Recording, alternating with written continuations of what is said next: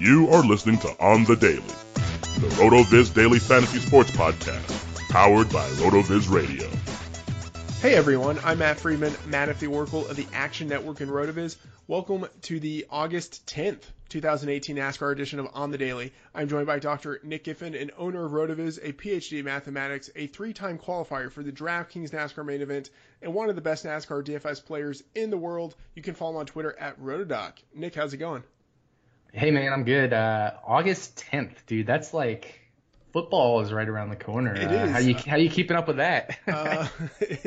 It's keeping up with me. It's good. We have a lot of preseason content going on at Action Network, so I'm very busy with that. But it's good to be busy with football instead of busy with other stuff.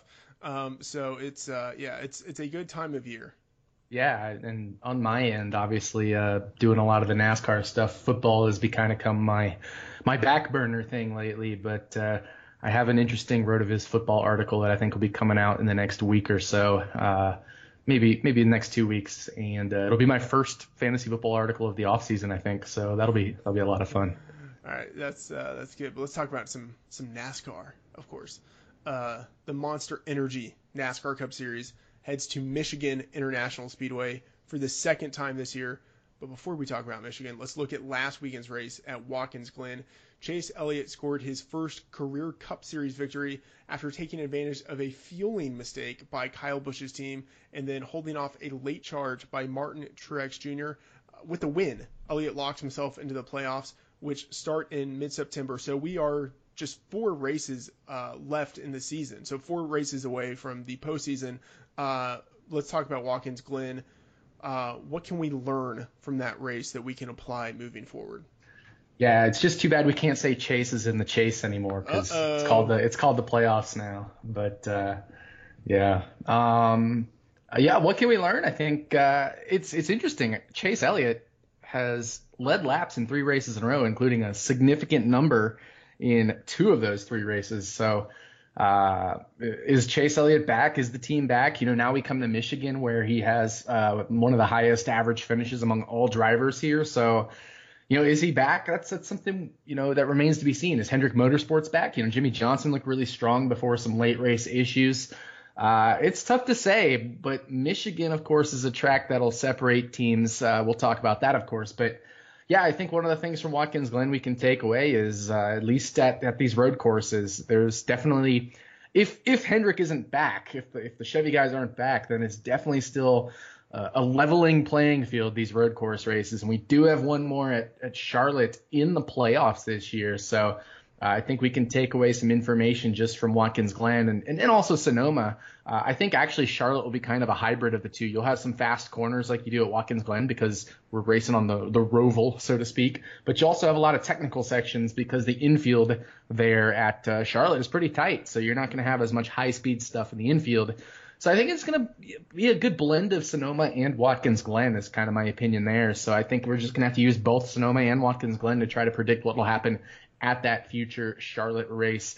Other than that, I think really great weekend for the RotoViz DFS readers. I wrote up Chase Elliott as my favorite GPP play and contrarian dominator, and he ended up doing exactly what we wanted. He hung with Martin Truex Jr. and Kyle Busch, who were the other 2 favorites I thought to dominate or to be the top performers. And Elliott was the lowest owned of the 3. He was also the cheapest of the 3. He won the race and wrote up. We talked about on the pod last week, fading Kevin Harvick at $12,100 with only a 90-lap race. It didn't make sense to really play him. He was 20% owned, and those 20% of people were in deep trouble there with Kevin Harvick at $12,100. So hopefully you guys faded him. And then the other thing we learn is always those updates for these impound races with technical inspection failures. We only had 2, so it was actually kind of what I guessed. I said we would have more than we had at Sonoma, which was 0, but I didn't think we'd have like 13 like we had the previous week at Pocono. We did have 2. It was Kurt Busch and Paul Menard. It definitely affected the slate dynamics a little bit. But one of the interesting things I think we can take away is I noticed so Kurt Busch and Paul Menard started in the back, made them great plays. They were 2 guys who qualified 14th or 21st or 19th or whatever it was, and then had shown some decent speed, not amazing speed, but then both went to the back. We know Kurt Busch is a great road course racer. We know Paul Menard does pretty terribly at Watkins Glen, but still starting dead last. All he could do was go up, and he was a pretty cheap price. But what I said last week with Watkins Glen, the DNF rate, incident rate is about 25%. Maybe you want to discount it to 20 or 15% for, Paul Menard and Kurt Busch because they're AKA or quote unquote, I should say, better than some of these backmarker cars who might have a higher incident or DNF rate. But what I noticed is a lot of the top fantasy NASCAR players, some of the high mass multi-entry guys played both of them in 100% of their lineups. And with a high incident rate and a low predictability of the model that I had this past weekend, it was only R squared like 0.45, 0.46, something like that. It didn't make sense to me to play them 100%. Now, obviously, it was a lot safer, and you're definitely going to get leverage on the field because the field only played Paul Menard in the mid 40% and Kurt Busch around 50, 55%, something like that. You're definitely going to get leverage on them, but you can get leverage on them by playing them 75%, something like that as well, and still leaving yourself opportunities in case something happens to one or the other. Paul Menard had a late race issue. He got a lap down because of, I think it was a tire issue or some damage or something like that. And then got a penalty when a caution came out so that he wasn't allowed to get back in the lead lap, finished back in the 30s, and was not in the winning lineup, not even close to being in the winning lineup. So that's why you don't play these guys 100%. Certainly you can. That's your prerogative. And a lot of the big name top fantasy NASCAR players did. I just think I would have preferred maybe to play something like 70 to 80% with these guys because we know there is a pretty significant craziness factor that can happen at Watkins Glen. So going forward, you definitely want to take into account the craziness factor. I mean, look back at what happened at Chicagoland, where it was a very high predictable race, one of the highest we've ever had, and then a very low DNF rate, one of the lowest we've had. I basically played 150 lineups, but I only played 30 unique lineups or 31 unique lineups and basically duplicated each of them 5x and just made variants off of my top cash game lineup. Ended up 5xing the first place in the main GPP. You really want to tailor your strategy to the track at hand. And so that's a lesson we can use at all tracks, not just the road course races. Okay, let's talk about Michigan. It is a 2-mile D-shaped oval. It has a newer track surface than its sister track, Auto Club Speedway. Obviously, we've already had one race there, but talk about the racing we typically see at Michigan.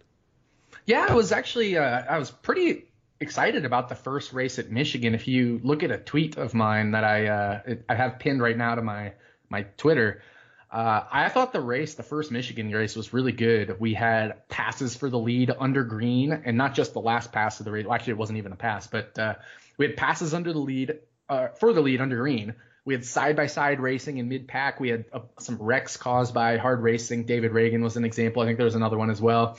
We had some strategy calls because we had some weather. And we had a side-by-side battle for what ended up being the race win. And that's because, the first Michigan race, we did have that weather issue. It got rain shortened. Clint Boyer took 2 tires and got the lead, whereas Kevin Harvick started second on 4 tires. And Boyer was able to hold off teammate Kevin Harvick on 2 tires versus four tires. Now, granted, it wasn't a very long run. If the race had run a lot longer, Harvick definitely would have passed Boyer. But they battled side by side, and for a short amount of time, 2 tires and also just having that clean air was enough to hold off 4 tires. So I thought it was a really good race. And it shows that, if it was Auto Club Speedway and Boyer had taken 2 tires and Harvick had taken 4, there would have been no competition. Harvick would have been gone.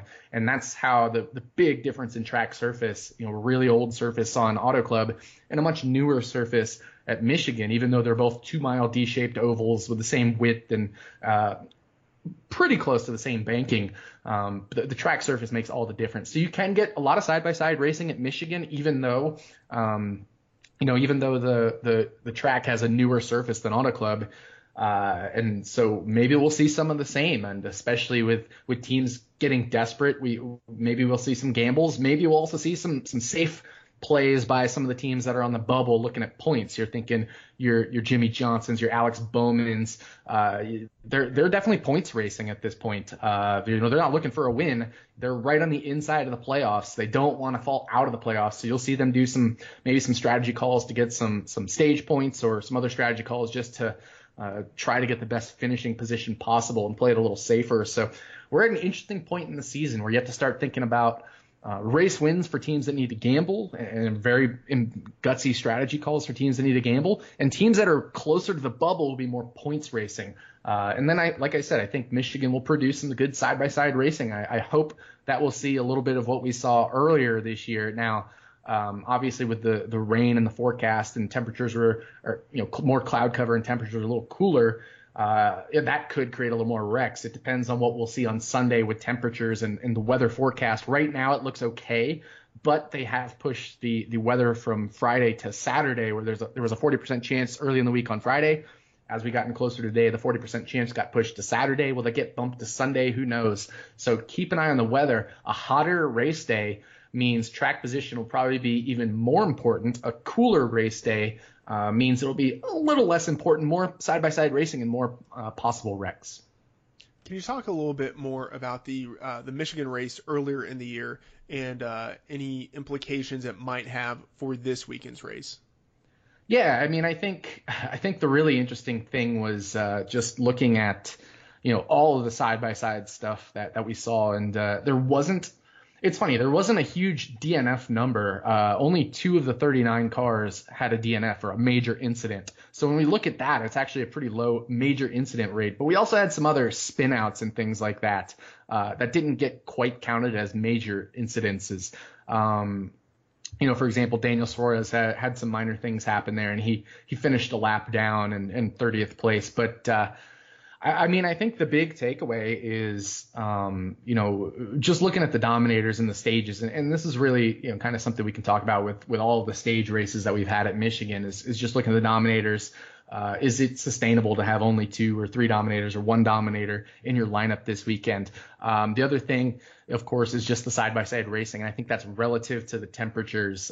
We want to keep an eye on the weather forecast this weekend. Warmer temperatures, like I said, will mean probably fewer incidences, and cooler temperatures will probably mean a little bit more. Now, we got some really fast speeds at Michigan this weekend. Danny Hamlin won the pole at 202 plus miles per hour.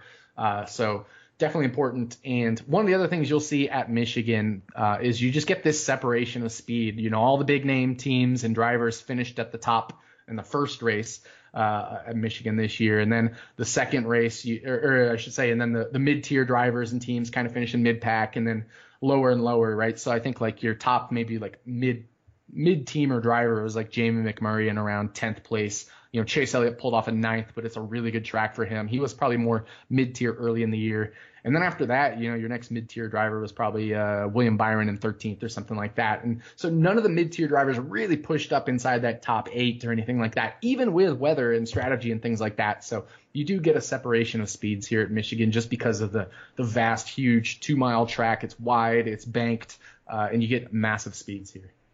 Okay, so assuming that there are no weather issues on Sunday, it looks like we have the first, quote unquote, normal weekend in a while. Can you talk about the content schedule?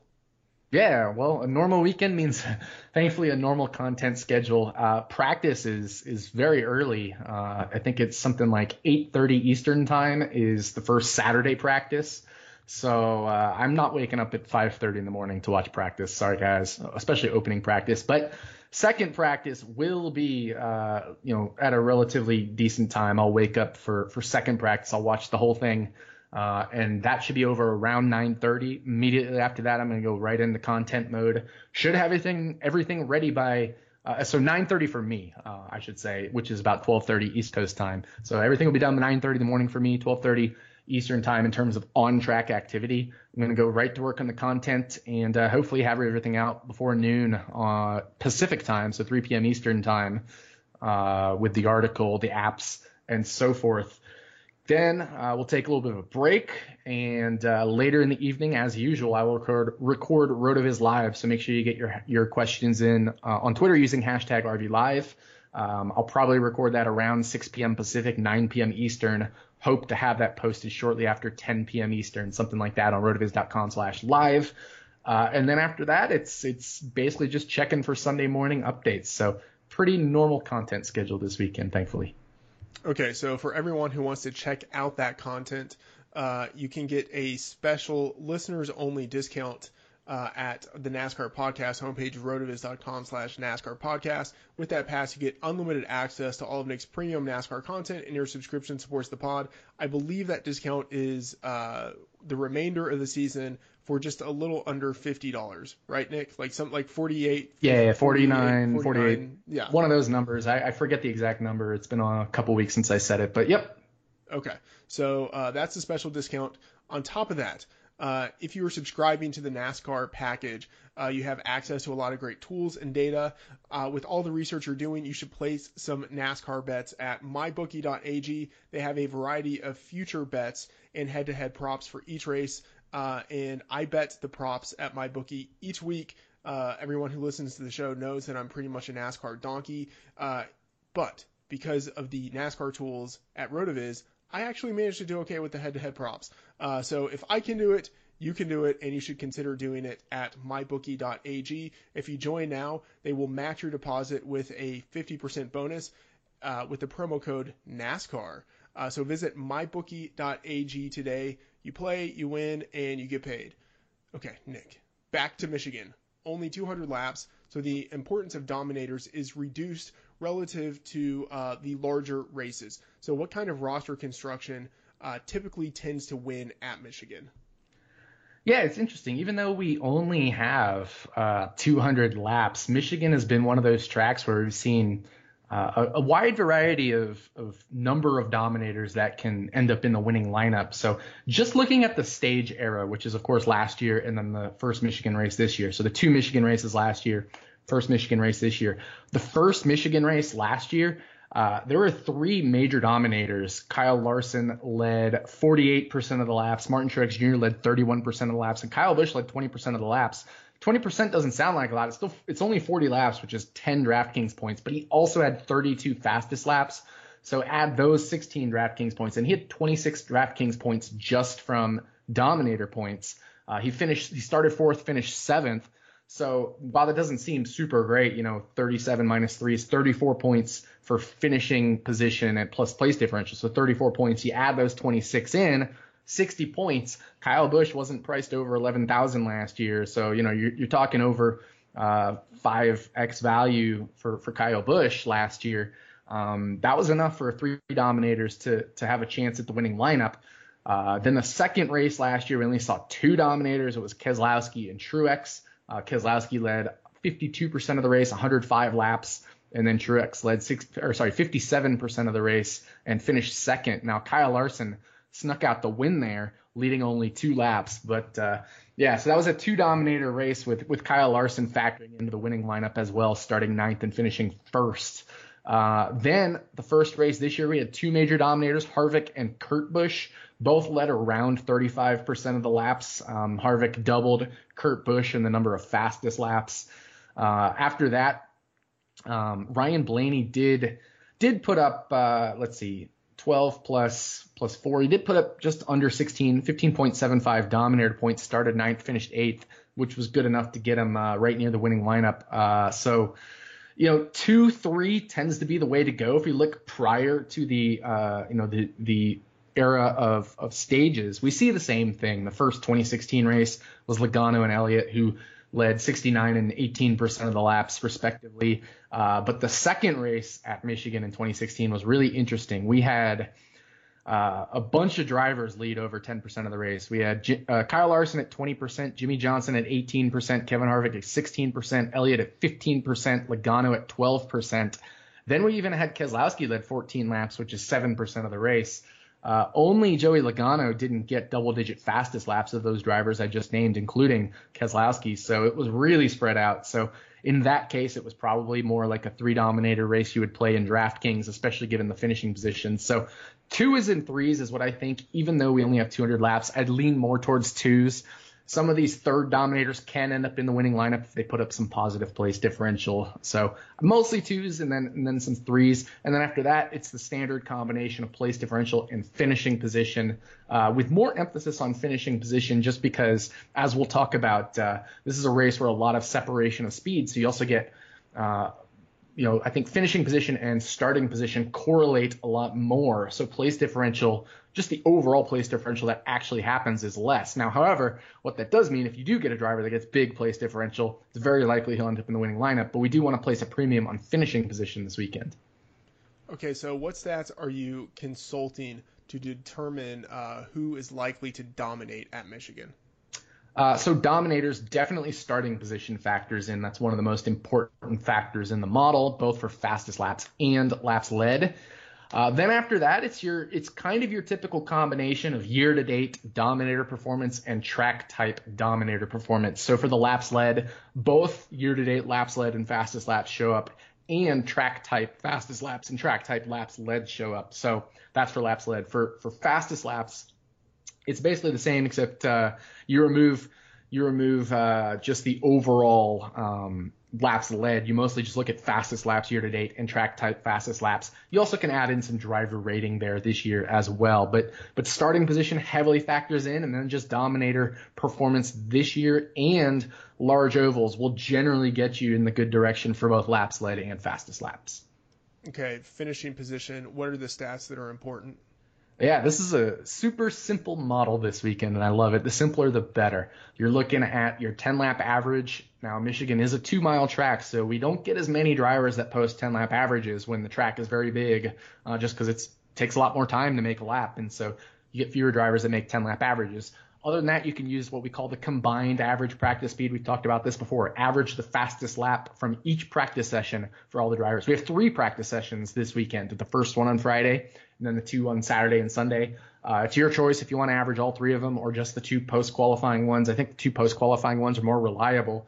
But because qualifying and practice and correlate a lot more at a big track like Michigan where you get a separation of speeds, I actually think it's better to pull in all 3 this weekend and average all 3 single lap practice speeds for those drivers that don't make a 10-lap average. The other thing is, of course, make sure you watch final practice. NBC Sports has been showing average practice speed over the whole final practice session. So if your driver doesn't make 10 laps average, but he does post 12 laps, maybe he does an 8-lap stint and a 4-lap stint, they'll show his average practice speed over those 12 total laps. So that's a kind of a data point we can use subjectively, as we've been talking about, because it's not a data point we have historically going back for all of the NASCAR races. So that's just something you're going to kind of have to use to tweak your rankings after, the model comes out, or you add in your own subjective opinions or things like that. That's another subjective piece of data you can add in there. So that's the main piece of data point is, of course, practice. It shows up in all the top models. Year-to-date driver rating shows up in all the top models. So how has a driver performed this year? And then track type performance, driver rating, and fastest laps. So not laps led, but fastest laps. That shows which drivers are fast at the large ovals this year. Track type driver rating, track type fastest laps will be the model for this weekend. Okay. You've mentioned the model. How accurate is it? And I guess bigger question, how accurate was it for the first Michigan race? Yeah, so first Michigan race, it wasn't quite as accurate as normal, but that a little bit had to do with the weather, the strategy that came into the end there. But it was, still quite accurate. It was around 0.55. Overall, dating back to the start of 2016, which is 2 races in 2016, 2 races in 2017, and the first 2018 races, a 5-race sample size, which is pretty big. It gives us around ballpark 200 cars, less the drivers that didn't finish, so 160 cars, something like that. It is actually still a pretty accurate model, around 0.61, not on the higher end, of course, where we see the 0.63s, 5s, 6s, 7s, and especially tracks like Chicagoland and Richmond were above 0.7. Not on the higher end, but definitely not on the lower end as well. Like we've seen the 0.58s or 5.5s or things like that. Or for example, Watkins Glen last week, which is a 4.6, or Bristol, which we'll go to next weekend, which is pretty low. Michigan's right around the middle.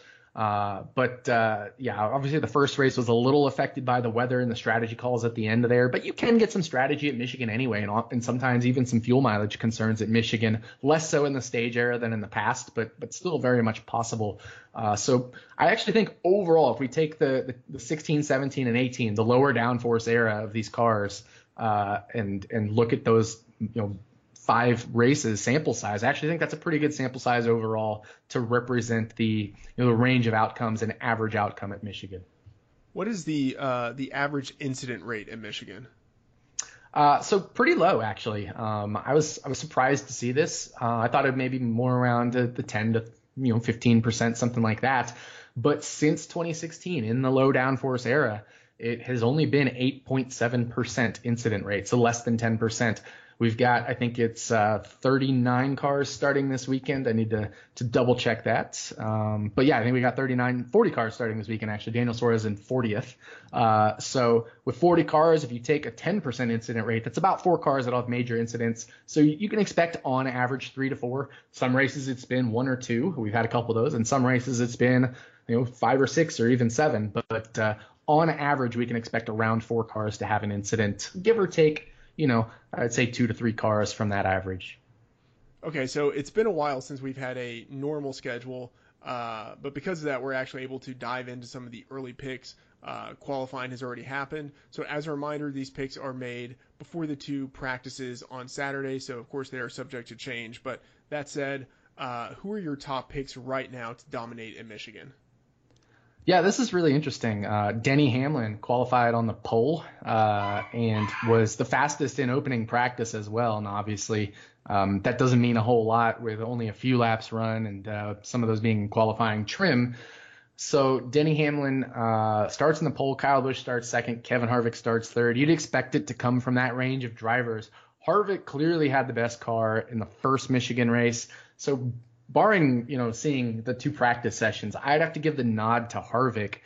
That said, Kyle Busch does start right next to his teammate Denny Hamlin. There is a chance that, if they work together, they'll let Denny Hamlin get out front and Kyle Busch could hold off Harvick. So either Hamlin or Kyle Busch could lead pretty quickly if Hamlin's able to hold off Busch and Harvick, or if Busch is able to get around Hamlin after they maybe work together in the opening start. I do know one thing is, maybe people will be like, oh, well, Kyle Busch will let Denny Hamlin have it or they'll work together, whatever. No, Kyle Busch is going to want that playoff point for winning the opening stage. He's going to be trying to lead. So will Kevin Harvick. So I expect my preferred order right now is Kevin Harvick 1, Kyle Busch 2, Denny Hamlin 3. Very much subject to change based off of what we see in practice. But I don't think just because Hamlin's on the pole and the teammates are starting in the front, they'll work together and somehow magically Hamlin will be, leading the first 20, 30 laps or whatever. No, I expect Kyle Busch and Kevin Harvick to go for those playoff points. Every playoff point matters to make sure you get to Homestead. Okay. Outside of the Dominators, who are the drivers you like for cash games?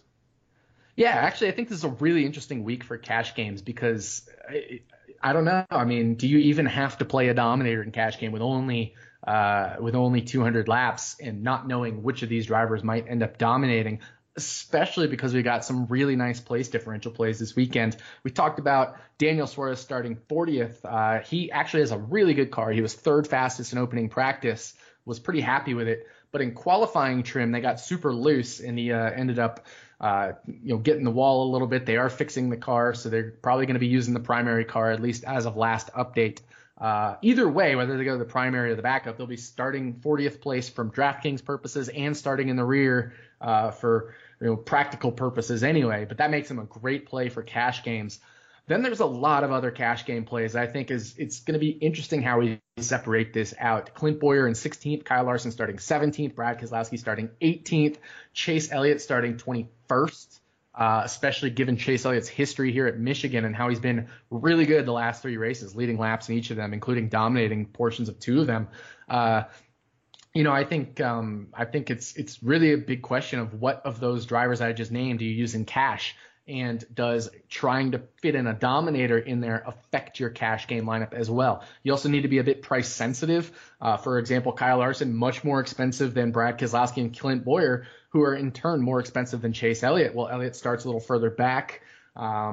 It's really going to be hard to separate. I think a lot of it, of course, will come down to practice, but I think a lot of it is also being price sensitive and then just trying a lot of different cash game combinations and figuring out what you're most comfortable with. I think it's a great cash game weekend because there's going to be a lot of different lineups, even though it's going to be 5-on-5s because everybody's going to be playing Suarez. I think we're going to see a lot of different 5-on-5s and cash games this weekend, and the bulk of them will come from those drivers that I just named. The question is, do you end up trying to throw in a Dominator as well, somebody like a Harvick or a Kyle Busch, into your cash game lineup as well? Only 200 laps. It's not like we've got 267 or 334 like we often see with some of these 1.5 miles or 400 or 500 like you see at some of the shorter tracks. only 200. So it makes me lean more towards a place differential lineup this weekend, especially with the fact that Kyle Busch and Kevin Harvick are so expensive. You got Kevin Harvick 12,200. You got Kyle Busch 11,900. Maybe makes me lean a little more towards the place differential position lineup. However, it is a pretty predictable race, and the dominators are very often the ones starting up front. So I could see multiple constructions working this weekend. Going to be really interesting based off how practice shakes out. I think that'll really define how we attack cash games this weekend. Okay, and who are your top GPP picks for the race?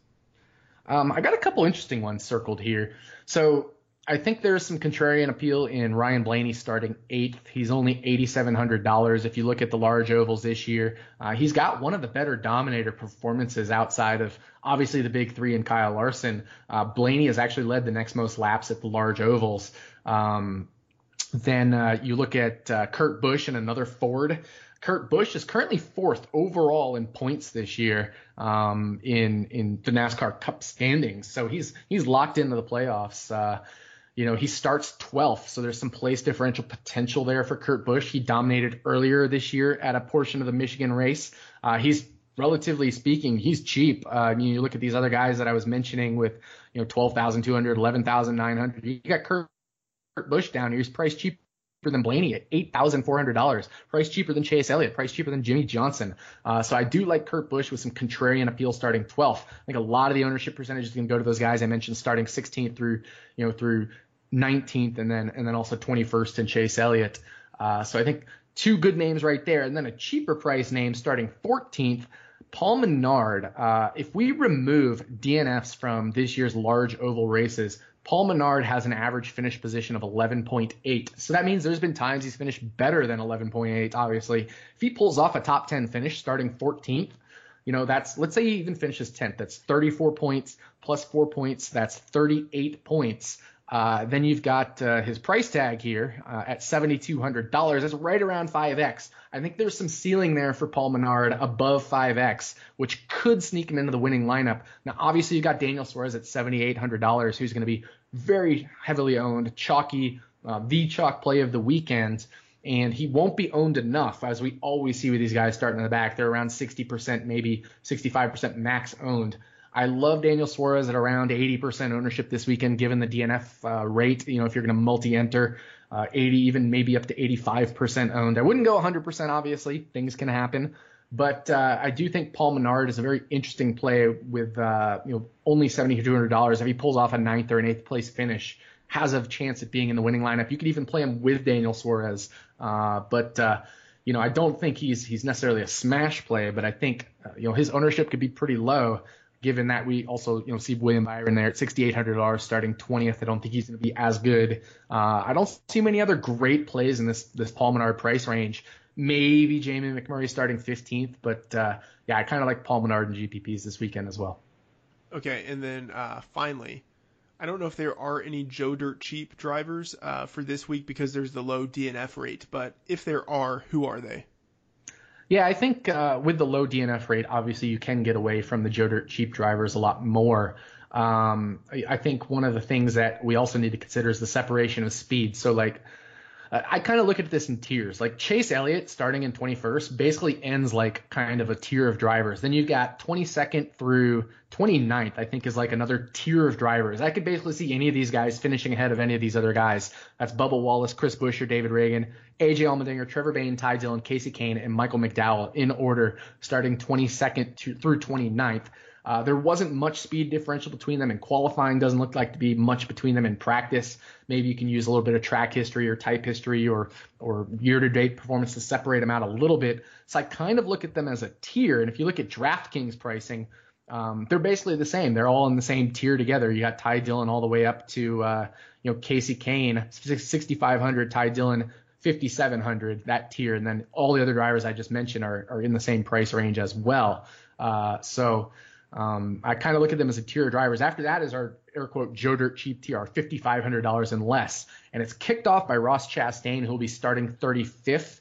I love Ross Chastain as the Joe Dirt cheap driver this weekend. He wasn't in the car for qualifying, but he will be in the car for the race, I believe. So If that ends up being the case, we see him, end up in the race car. He's just had some good avoidance of DNFs this year, and has gained some places. He should gain some places from his 35th place starting position. And if there is maybe a little higher than average DNF rate, you could sneak in some Ross Chastain, but I don't think it's a weekend where you have to drop down to the Joe Dirt as much, given the massive separation of speed. These guys are going to be multiple laps down. I mean, you look at their qualifying times qualifying times relative to some of these top tier drivers, like even Daniel Suarez, who didn't put up a qualifying lap. If we give him, a 12th place starting position, which is Kurt Busch range, that's around 36 seconds per lap. Ballpark 36 seconds per lap in qualifying trim. You're looking at guys like even the best of the best in this tier, Landon Castle, around 37 seconds. So a full second difference, just for like a mid-tier driver like Daniel Suarez, maybe a mid-upper tier driver like Daniel Suarez, to a upper tier Joe Dirt like Landon Castle. Now you go to the lower Joe Dirt tier, you got drivers making 39.5, 39, upper 38 second qualifying laps versus drivers making mid 35s in the top tier. So you get a massive separation of speed, 3 seconds per lap. So you really aren't going to be using a lot of Joe Dirt this weekend. But if you do, I think it has to come from Ross Chastain. And then that tier right there that I mentioned, that McDowell through like Bubba Wallace tier, I think is where maybe a GPP could be won this weekend. So trying to figure out which of these drivers you want to play. And I think some of it could just come down to leveraging ownership percentages in this tier, and also being a little bit price sensitive in that tier. Okay. Final reminder, what time is RB Live? So I'll be recording RB Live around 6 p.m. Pacific, 9 p.m. Eastern. Should be posted to rotoviz.com/live a little after 10 p.m. Eastern, which is 7 p.m. Pacific time. Standard deal to be behind the paywall at rotoviz.com/live. Okay. And one more reminder, everyone, you can get the NASCAR discount at NASCAR, rotoviz.com/NASCAR podcast for some indefinite amount of money in the range of $48 to $50. Okay. That's going to do it for this NASCAR edition of On the Daily. For Nick Giffen on Twitter at Rotodoc, I'm Matt Friedman, Matt at the Oracle. Thanks for tuning in.